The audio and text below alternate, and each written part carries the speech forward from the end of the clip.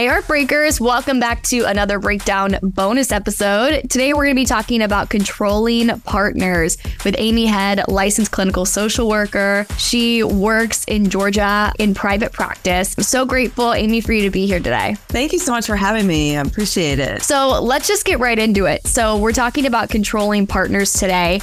In an unhealthy relationship, what would that look like? We got to see it a little bit in the episode that I put out this week, but just from like an overarching look, how would that come to pass in a really unhealthy situation? I think one of the main things is if the partner seems to be dominant or self-serving, or everything is sort of bent toward that person's best interest, apart from your best interest or the partnership best interest. So if it's always kind of what's in it for me, and there's sort of a lack of respect that kind of underlies communication, getting their needs met, what they expect or require from the partner. So that's kind of the overarching thing. I think when it technically seems to feel like this is all about that person getting what they need, regardless of whether or not they respect or meet the needs of the partner. A lot of people can write off control as, well, maybe they're just a little neurotic or they have controlling tendencies. How do you differentiate the two? Like somebody, because I consider myself a control freak. How would you differentiate that between somebody who is abusive in a controlling way and somebody who is just a little bit neurotic, essentially? Yeah. So, I mean, I think all of us have some control issues. I mean, that's just part of being human, right? But I think it's more like kind of what underlies that. Are you controlling at the disrespect or the discounting of other people? Or do you kind of take into consideration what they need, and maybe there's an opportunity for negotiation, for compromise, for conversation, for discussion? So I think we can have tendencies to be controlling. There's really nothing wrong with that. I mean, we kind of need to, so that we, stand up for ourselves and we make our path and we do our thing and we don't get rolled over by everybody. But at the same time, we want to look for pattern, right? Like we all can be a little over controlling sometimes when we're extra stressed or when we have a lot going on that we weren't expecting. But I think the ultimate idea is, are we respecting other people's boundaries, and are we respecting other people? And if the answer is generally, not really, then that kind of tells us the person is more controlling than just tends to have control issues at times. I mean, we all have days that are one-off, or a week even that's one-off, but what is the pattern of that person? That's what I usually look for. What is the pattern? And is that pattern healthy? Is that pattern making me feel supported and uplifted and encouraged? Or is that pattern making me feel bad? And so that's kind of what I think we kind of can look at. Yeah. And that was something that really stood out to me in the main episode that I put out this week. It was very clear that her ex-husband had a pattern of control, specifically when it surrounded her family. So, for example, if it was Mother's Day, like it was Mother's Day the day after their wedding, and he was very adamant that they would go see his family, but they couldn't go see her family. And it very much seemed like he was trying to isolate her from her family and those that were closest to her. And I couldn't help but wonder why a partner would want to be controlling in that kind of way. Why do people who are controlling in the abusive sense, where does that stem from? Ultimately, it comes from fear. They don't want to have no control. They feel the need to have control.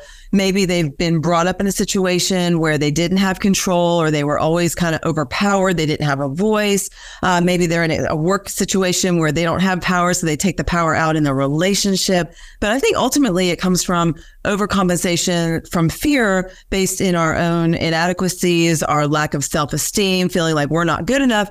And then you think about it, generally, in our friendships and things, we want to build our friends up. Our best friends aren't people that we tear down usually, right? But if we're feeling a lack, then a lot of times we operate from that lack. So, I always say people give what they have available to give. So if I have compassion, if I have empathy, I'm going to give that away. But if I have anger, if I have fear, if I have a need to control, I'm going to give that away. So you can't really give what you don't have.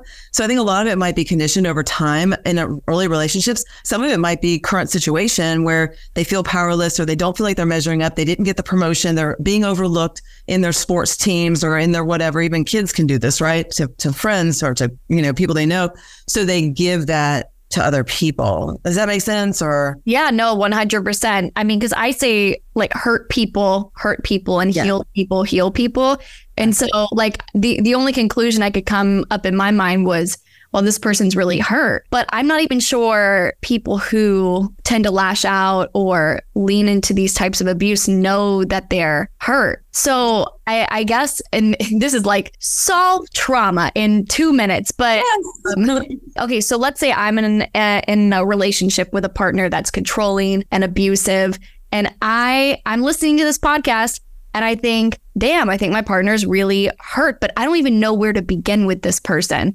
Is like the blanket answer therapy? Like, where would you even start with that type of person? I mean, that's a tough question because I've always feel you have to know your audience, right? So you have to know kind of who that person that you're dealing with, that you're in a relationship with is. Is that person open to outsiders? Is that person open to your ideas? Is that person open to interventions? If the answer is kind of generally no, then I don't think saying, hey, we need to go to therapy is probably going to be a good door opener right away.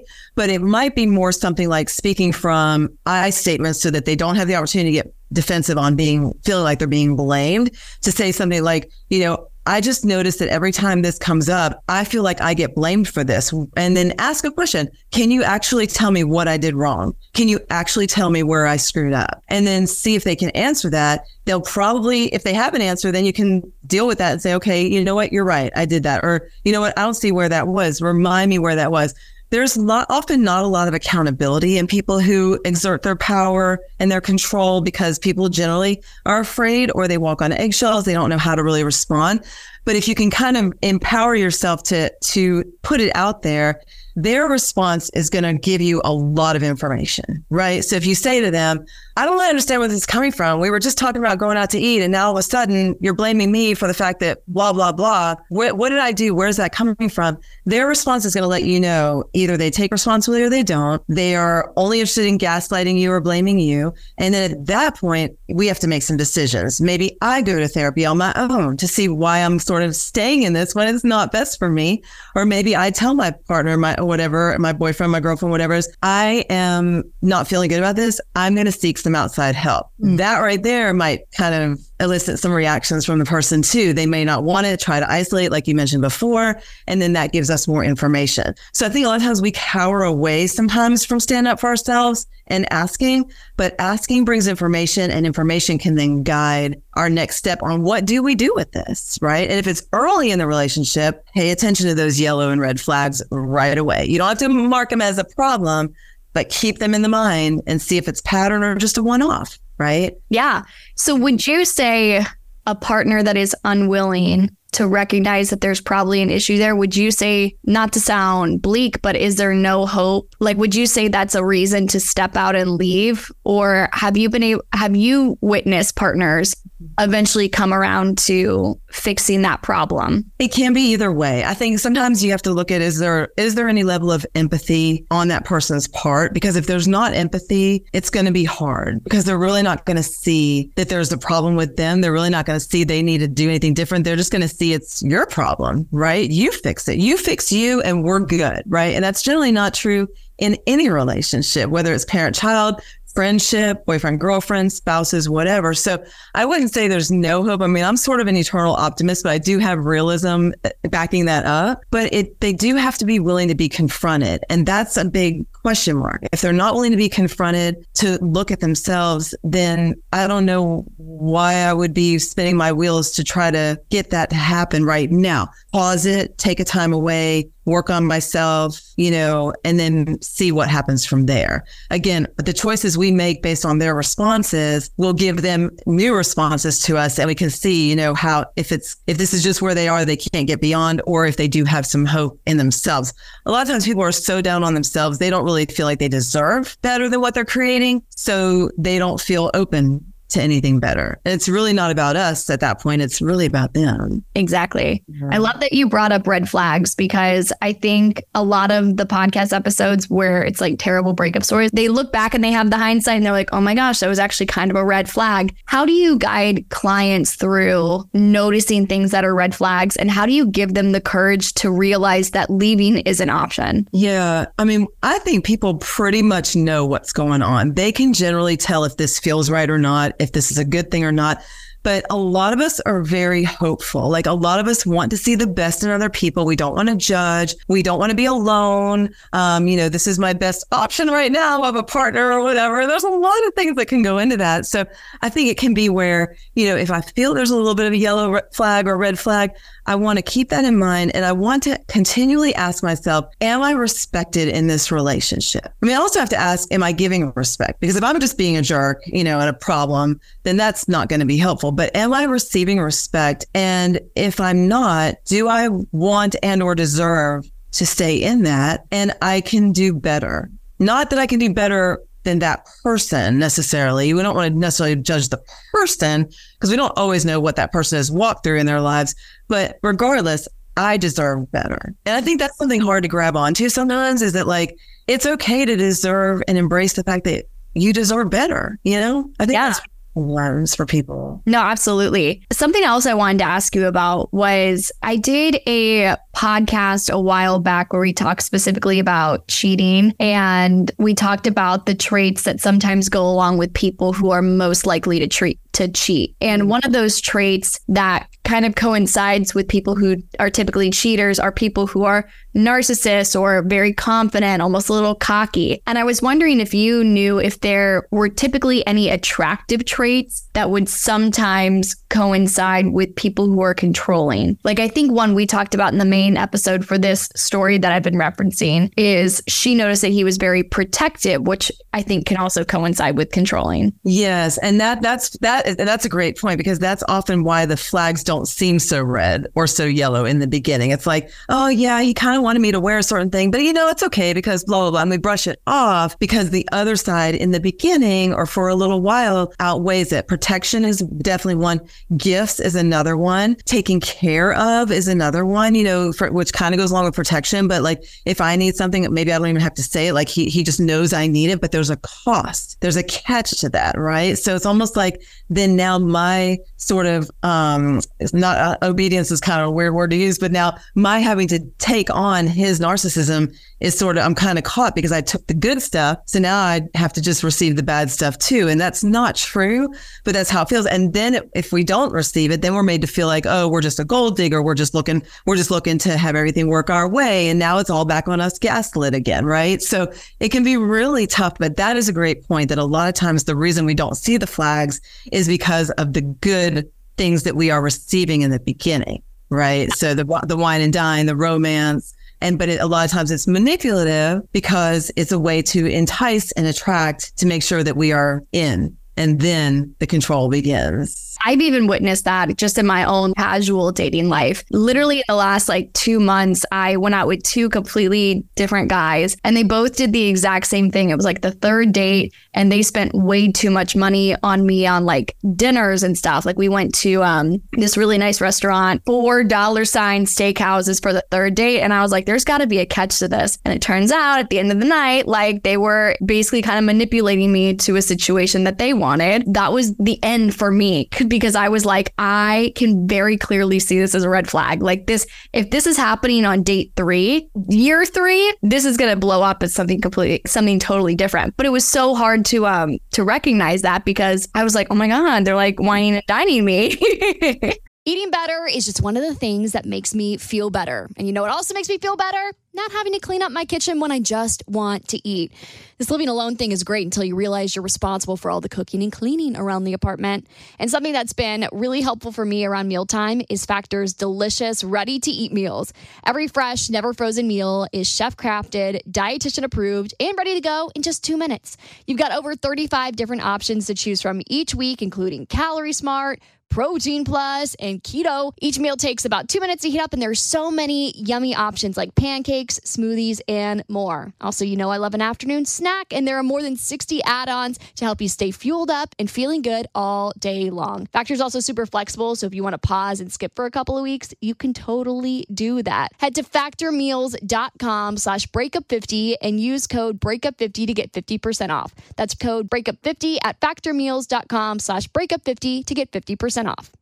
If you're like me and the second you get home from work, you are ravenous, you are going to love these new meals I've been trying out from Factor. Factor has delicious, ready-to-eat meals that you can make in 2 minutes with pre-prepared, chef-crafted, and dietitian-approved meals delivered right to your door. It's so convenient. I have like grocery store ADHD. Anytime I go to like Publix or something, I'm buying everything, and then I come home with no meals. Whereas Factor, it's all the meal prep done for you. You've got 35 different options a week to choose from, including keto, calorie smart, vegan and veggie, and so much more. And there's even more to enjoy with over 55 nutrition-packed add-ons that help make your weekly meal planning even more delicious. If you want to get started today and have a feel-good week of meals ready to go, head to factormeals.com/breakup50 and use code breakup50 to get 50% off. That's code breakup50 at factormeals.com/breakup50 to get 50% off. Right. But so for you though, and what made you stop and be like,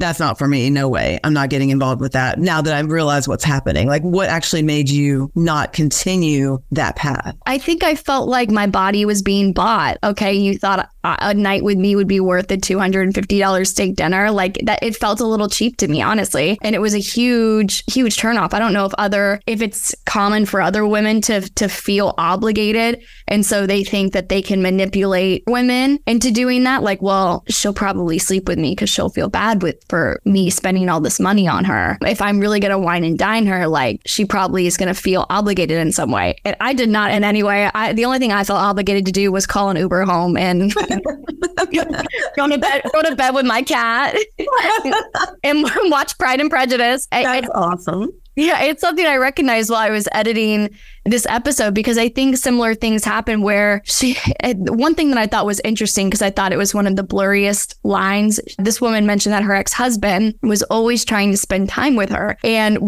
anytime she went out with friends, he had to go with her. Anytime her friends wanted to do something, they had to come to their house. And in her mind, she's like, he's my husband. He loves me so much. He just never wants to be apart from me. I mean, like, of course, like I'm sure there was some level of that, but at the same time, it does seem very controlling. Right. So where you can't have your own independence, you can't have your own girls' night out, you can't do anything else. It's almost like that's really not an option, or it's definitely not the best option, or it's an option you're going to kind of have to fight for, which should not be the case. Right. And something you mentioned too, and I do think this is important, when you were saying like you kind of knew like the best thing to do right now is to get the Uber and get out of there. Yeah.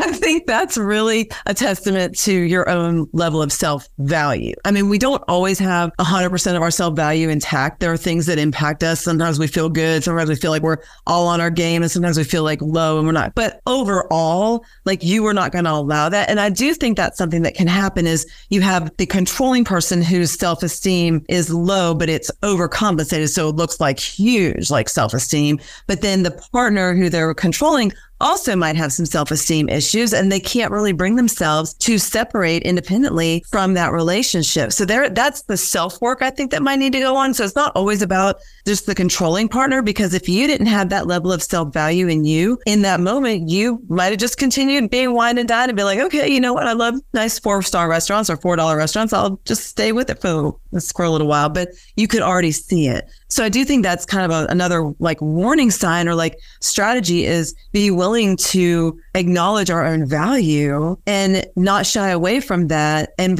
I'll also be willing to recognize that the person trying to control is struggling with their value on some level. I think I definitely could pick that up a little bit.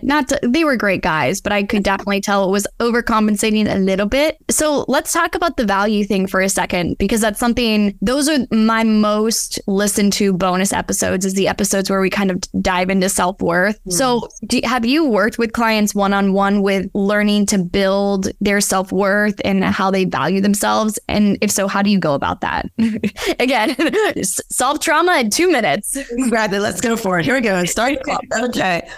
So here's one thing. The brain, and you may have had this on other episodes too, so maybe it'll be a good reminder. The brain only knows what it's told. Okay. We don't come into this world knowing anything. Everything you know, everything I know, everything all your listeners who are listening only know it from life experience, education, information, what they were told, how they were brought up.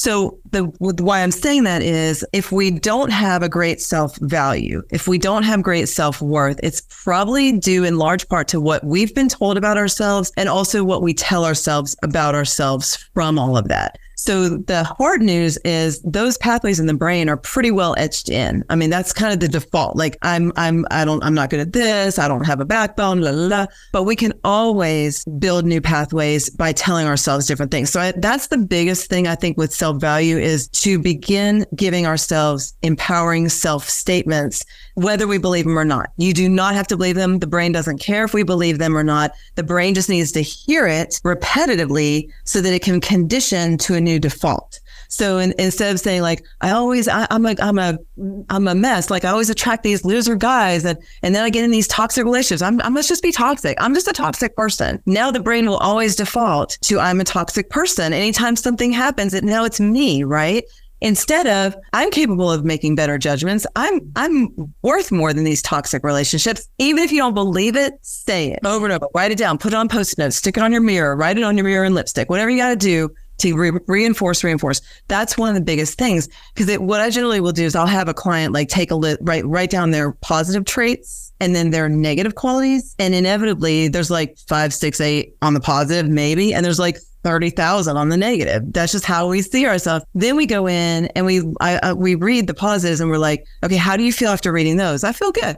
How do you feel after reading the negatives? I feel horrible. Right. The brain doesn't know. The brain just knows what we tell it. So that's a big part is the self statements, the I statements, and then also peeling away our past from our identity. So like if I've always had bad relationships, I am not a toxic magnet. I have had toxic relationships. There's a big difference between saying I am this and I have this. If I say I am this problem or whatever, I am not worthy or whatever, it's really hard to peel that identity away. But if I say I have these tendencies, well, I have $5, but if I go to Chick-fil-A and spend it, I don't have $5 anymore. So we can get rid of what we have, but it's harder for us mentally to get rid of what we feel like we are. So that's a lot of what we work on, that distinction. That really can make a difference. And then you bring in experiences where, you don't have a toxic relationship, like maybe at work or maybe when you used to nanny or whatever. Well, what was different there? You're the same person. So you can't, if you're totally toxic, you can't be non-toxic here. You are non-toxic, but we need to get that message to the brain. Right. So a lot of it is just self-work, self-statements, and really just empowering from just your own value because you have a pulse and you breathe, but also because you extend value in life beyond that relationship. What I loved about what you just said is it's something that we can all do tomorrow morning. We can all wake up tomorrow and write, I am X, Y, and Z on our bathroom mirror and know from a licensed professional that it's actually something that's going to be impactful for the rest of our day. Yeah. And I love that you said that because when it comes to affirmations, like I think I've always felt like they were so woo-woo, like look in the mirror and be like, I am powerful. I am superwoman. If that's really like the psychology behind it, if our brain is going to believe whatever I tell it, then why wouldn't I wake up every morning and give myself a list of everything that I at least want to become? And everybody can do that starting literally once this podcast ends. Absolutely. And if it's too, and that's a good point about how they do seem kind of woo-woo and superficial and like cheesy. If it seems too cheesy and you don't buy into it, what somebody can do is say things that are factual. Like if this is factual, I am educated. I am a radio co-host. The things that are factual, because like not everybody's educated, fine, no judgment. Not everybody's a radio co-host, fine, no judgment. Not everybody is a single mom raising their kid alone and bringing that kid to success. That's so you can start with facts. Then you don't have to like believe I am lovable, I am capable, like all that stuff. But that's the cheesy stuff. People are like, I'm not there. But where you are is who you are. So you can start with those, because when you say I am educated, then the brain can go to, yeah, man, I put in a ton of hours getting that degree. Or I'm a traveler. Yeah, I took myself out of my city and moved to a new city where I didn't know anybody. I'm adventurous. And then it can spawn actual other facts. And then from there, we get to the other things. So if it's hard to go to the frou-frou stuff, start with the facts. It's just as powerful. Do you have any advice for combating negative thoughts? Because I was just thinking about myself maybe doing that like after we get off this call or doing it tomorrow morning before work. And then I just had all those little negative voices in my head going, okay, yes, you're educated, but also X, Y, and Z, and like sort of negating the things that I'm telling myself. What's your advice for combating the little voice that wants to tear you down? So a lot of times we want to sweep that away, or we want to just stop it, stop those voices, don't listen to them. I actually think of those as the bully in our brain, right? Those are our brain bullies. So best thing you can do with a bully is confront the bully, because eventually the bully will not have as much power. So actually say, I am, which one did you say? I'm educated, or which one did you say just a second ago? Yeah, yes, I'm educated. Okay, I am educated, but blah, blah. Yeah, all that may be true, but regardless, I am educated. Like, I would acknowledge and give a moment of credence to it, but then come back with but I am educated. No ifs, ands, or buts, because it's just a way to, it's okay to acknowledge it. We just don't want those thoughts to start controlling us. If we acknowledge, we're in control. If we acknowledge, and then we move into something more helpful. But if we don't acknowledge, they're in control, because they know we're trying to ignore them. So then they just push even harder, just like a little kid would. And then when we finally give them the open door, then we just feel terrible about ourselves. And it's just not worth it. I love that, because we've talked about it on the Burt Show, where we're supposed to create like an alter ego in our mind of like the little bully in our head. I named it Patricia because it's funny. And we were supposed to go like a full day telling it to shut up. And that didn't work for me, because I would listen to Patricia. And I'm like, Patricia kind of raising some valid points. And I felt like if I totally ignored the criticisms of myself, then I would just stay in a place of complacency, which I'm sure is something I need to really work through in therapy. But I like that we're not, with that concept, we're not totally ignoring some of the valid criticisms that Patricia has, but also like not letting it become the driver of my thought. Yeah, I think of it sometimes, and this may not be the best analogy, but like I think about like a coach and an athlete. Like an athlete is not going to be on every aspect of their game 100% every single game, right? So the coach can either come in and be like, yo, like if it's a baseball, your bat isn't awake yet. What's the deal? You're not fielding well. What's going on? And the baseball player at that point has to either take all that in and just forget all the stuff that they are good at, or take it in and be like, yeah, I'm having a rough day, but I'm still a good pitcher. I'm still on this team. I'm still starting. So I just got to get it. I just got to acknowledge it and move on. So there's a lot of mental space there that we have to decide what we want to do with. But if we listen to the criticism and adopt that as fact, we're doing ourselves a disservice, because there's other facts that don't deserve that criticism. So yeah, I'm always about acknowledging, because like when somebody, like this is a little bit off topic, when somebody's going through a high level of anxiety, they try to like, okay, I'm not anxious. I'm not going to think about it. I can't think about that right now. And all that does is heighten the anxiety more. And now we're anxious about the fact that we have anxiety and whatever we're anxious about. It's just hard. So one of the mindfulness strategies is, there's 4 strategies, and this can work for the mindset as well, is to acknowledge and then to release, replace, and attach. So you want to acknowledge the anxiety or the negative thought process, and then release it and replace it with something much more powerful and true, and then attach to that. We don't want to attach to the negative, and we don't have to. We're just conditioned to do that. So we want to attach to the positive, right? So I'm educated, yeah, but it took you 8 years, and yeah, but did you really go to the best school? And well, I mean, did you really do your best? Okay, you know what? Yeah, all that, but I am educated, and I'm using my education now, so I'm attaching to that, and I'm not going to put my attachment in the negative. That's amazing. Okay, well, I'm glad we ended on how to be productive and proactive about if we're not in a controlling relationship, how to avoid them. Basically, if somebody takes you out to a fancy dinner, take the Uber home, unless they're like a lovely person by the end of the night. Do you have any final tips, pieces of advice, things that we didn't get to when it comes to control or building self-worth? Anything you want to throw in there? I mean, it feels like it mostly comes down to pattern. If the patterns don't serve us well, we deserve new patterns, whether it's with our relationships, within our own head, whether it's how we're operating in our daily lives. My phrase, especially when I do my hypnosis with my clients, is if it does not serve you, it does not deserve you.